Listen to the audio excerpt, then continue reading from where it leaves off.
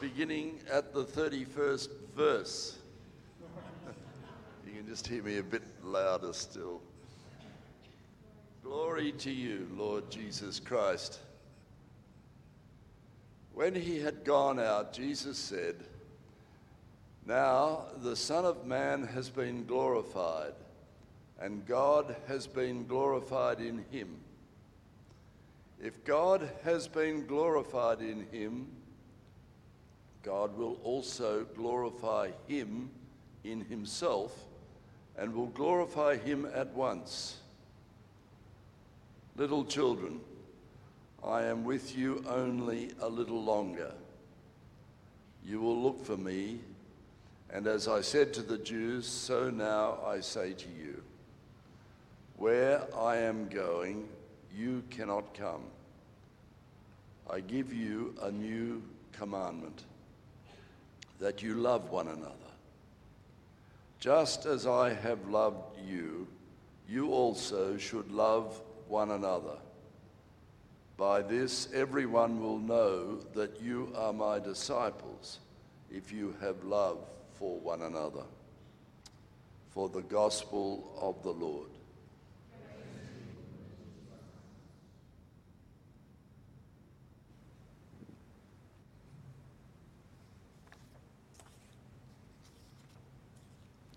Let us pray.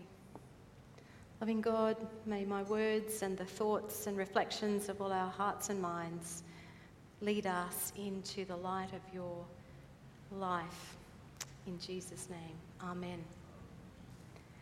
Well, today we'll be exploring what it looked like to be a disciple of Jesus in the first century and what it might look like to be a disciple of Jesus in the 21st century. We'll keep in mind 3 questions as we go. We'll just hold them lightly, but keep them in mind. What does it mean to be a disciple of Jesus? How did Jesus' disciples show love one for another? And how can our love for one another identify us as 21st century disciples? Disciple is a rather religious word. We don't use it in everyday conversation, and so we don't feel badly if you're not really clear what it's about. It's not in common usage. So let's have a look first. What is a first century disciple? The word disciple appears about 260 times in the New Testament, in the Gospels and in Acts only. That's a lot of occurrences, and so it's an important word. In all 4 Gospels, Jesus begins his ministry by calling disciples. They were ordinary people from a range of backgrounds that he called to be with him in ministry. Last week, we met Tabitha, who Luke called a disciple using the feminine form of the Greek word. Everywhere else, all those other 260 or so times, the word for disciple appears in the male form because according to cultural usage of biblical Greek, there only needed to be one male present in a group of people, and the male pronoun was used. We know that Jesus was completely countercultural in travelling and doing ministry with people who were both male and female. There were women like Mary Magdalene, the other Mary, Susanna, Joanna, Joses, and Salome. A disciple was someone who was with their teacher, learning from them and then doing what they did. Jesus' disciples learned from his teaching and were then charged with the responsibility of ministry that revealed Jesus to others. Tabitha's ministry reflected who Jesus was and Jesus' way of being with people. Well, Jesus wasn't the only person who had disciples. John the Baptist, we know, had disciples, and also some of the Pharisees. And while the Old Testament doesn't really use disciple language, there's a clear reference to a disciple-like relationship between the prophets and those who gathered around them to learn from them and then to develop their teachings. And this helps to link the concept of disciple between the Old Testament and the New. In our modern church, we talk about discipleship to describe the way that we intentionally seek to form disciples of Christ. And this is perhaps driven by the Matthew 28 imperative to go and make disciples of all nations, baptizing them in the name of Father, Son, and Holy Spirit, and to teach them to obey everything Jesus has commanded. Well, what has Jesus commanded? In Matthew, it's to love God and to love your neighbour. Today, though, we're in John. We're not in Matthew. Jesus' new commandment, as given to us by John, is to love one another as Jesus has already loved us. Some time ago, I described each of the Gospels as a carefully composed stained glass window. If we layer them one on top of the other, we lose the clarity of the particular way that each Gospel tells the good news of Jesus Christ. And this concept of disciple is a case in point. Each Gospel writer has a different focus and therefore a different perspective of discipleship. So let's have a look. The Gospels and Acts are listed here in the order that they were written. John is the last, written towards the end of the first century, or certainly later than the others. So John is already writing from the experience of Christian community as the early church, while maintaining the setting for the gospel in Jesus' lifetime.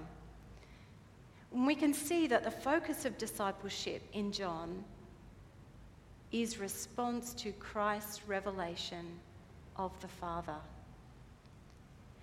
Consistent with the emphasis of John's Gospel, a disciple of Christ reveals that we come to the Father through the Son, and that the Father and the Son are one. The Father has sent the Son not to condemn the world, but that the world might be saved through him. By revealing this unity expressed in love, everyone will know that you are my disciples, Jesus says to his disciples.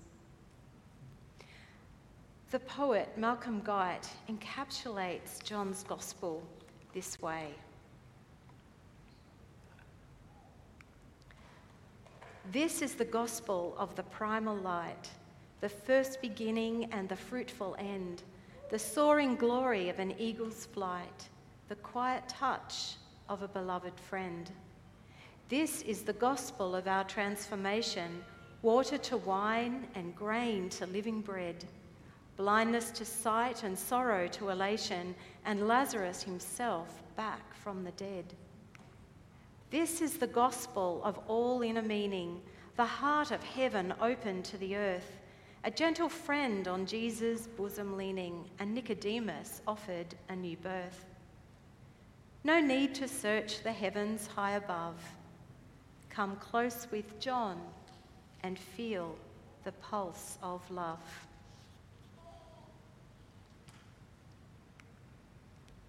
I give you a new commandment, that you love one another.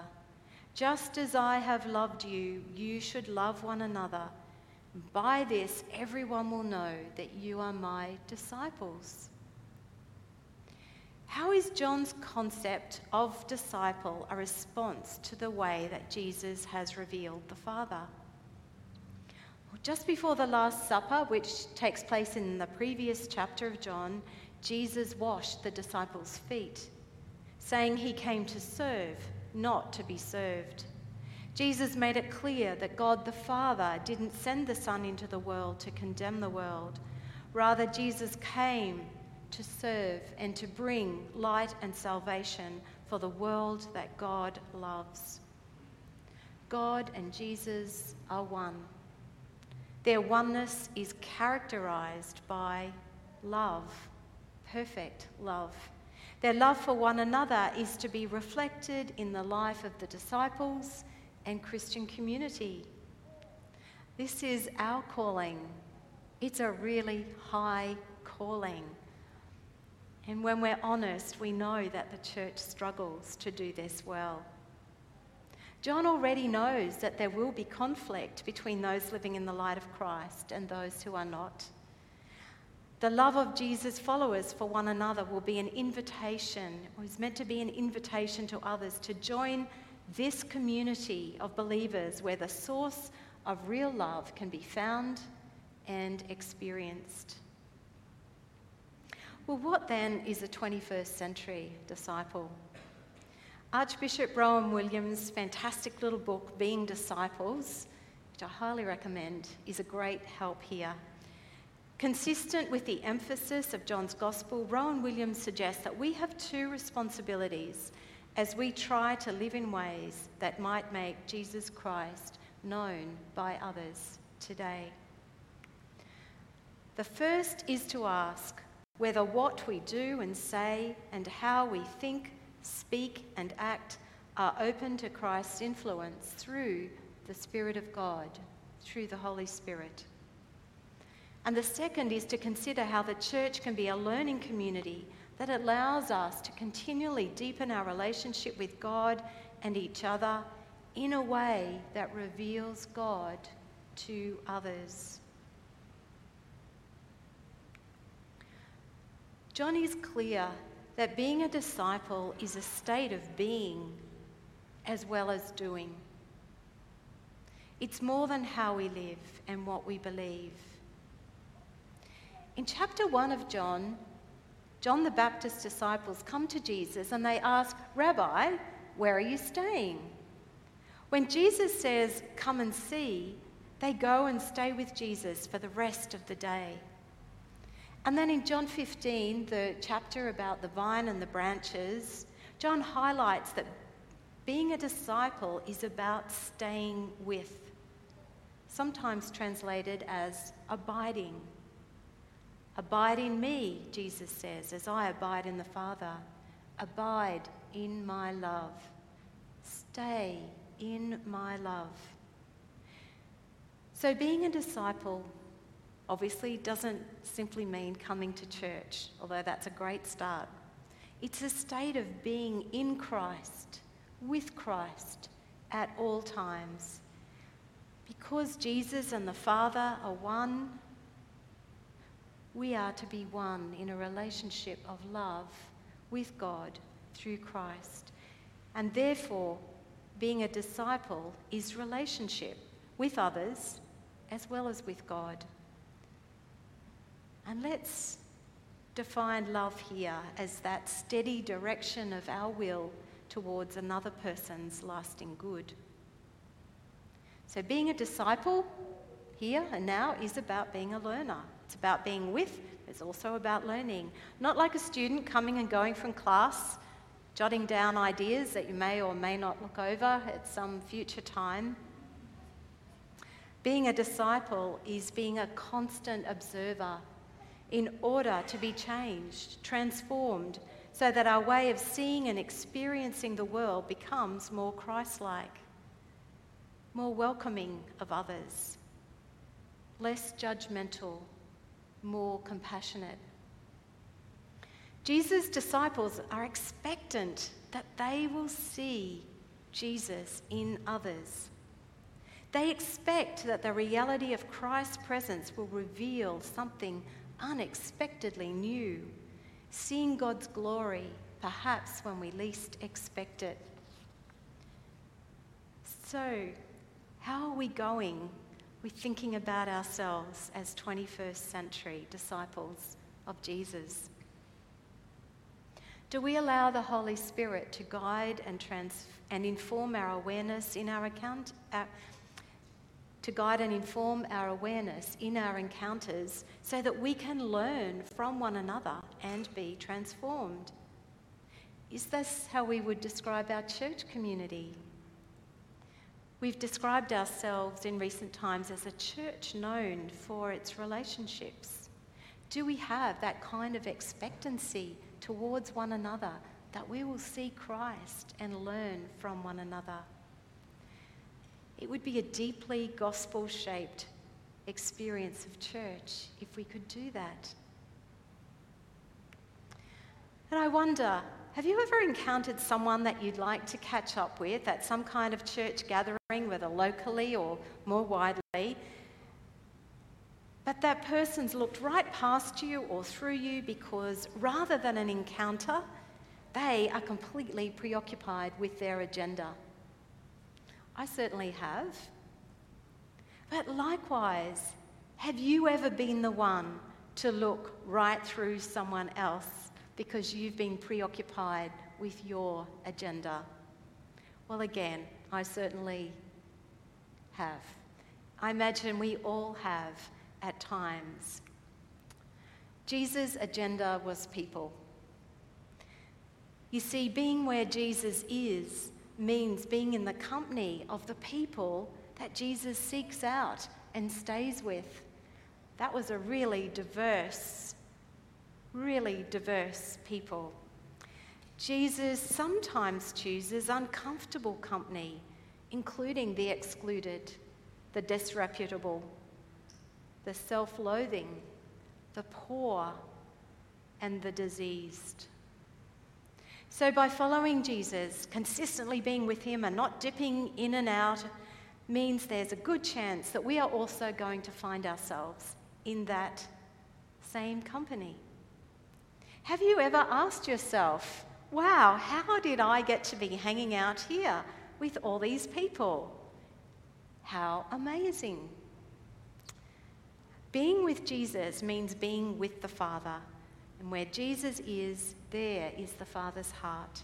Constant, eternal, sustained, unbroken love.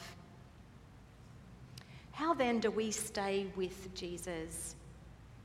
Well, firstly, by consistently seeking out the company of other disciples, gathering, and then finding Christ revealed through Scripture, and also encountering the company of Father, Son, and Holy Spirit in prayer. When we're able to free ourselves sufficiently from the preoccupations of our own selves and our agenda, we can receive what God is giving us in Christ and be freed to always hold the possibility of forming relationships with others. In this way, loving one another is an expression of our freedom to receive God's love. Therefore, loving is more than simply doing good things. Loving is having a deep regard for all the one another's that we encounter in our daily lives as we ourselves are open to receiving God's love in all its fullness. And so the church becomes the place where time and space are given to experiencing this kind of love and relationship, where love can be experienced with joy. And yet, sadly, people, by and large, have become indifferent to church. That seems to be the sad truth of our times. Even though the gospel holds the good news that people are seeking in order to find meaning and purpose and connection with the things and the who that matters most. So as disciples, are we offering compassion and a sense of loving unity that people are seeking? How, as a church community, can we connect people with the good news of salvation through Jesus Christ, through the love that we have one for another, reflecting the love that the Father and the Son have for one another? Rules won't connect people with the love of God through Jesus Christ, nor will coercive power. Love expressed through welcome and respectfully listening to one another, even when we disagree about important matters, is a really good start. Our community won't look like John's community. It's 2,000 years under the bridge, and we're thousands of kilometres away from that cultural context. But as we celebrate our Hallow Dinner in 2 weeks' time, as we process the outcome of General Synod and look towards our own Diocesan Synod in June, and as we continue in our weekly ways of being with Christ and being his hands and feet in real ways, we have plenty of opportunities to be a 21st community of disciples reflecting the love of God in Christ. I wonder, will you commit with me, our ministry team? Will you commit to being a part of this exciting journey? Amen.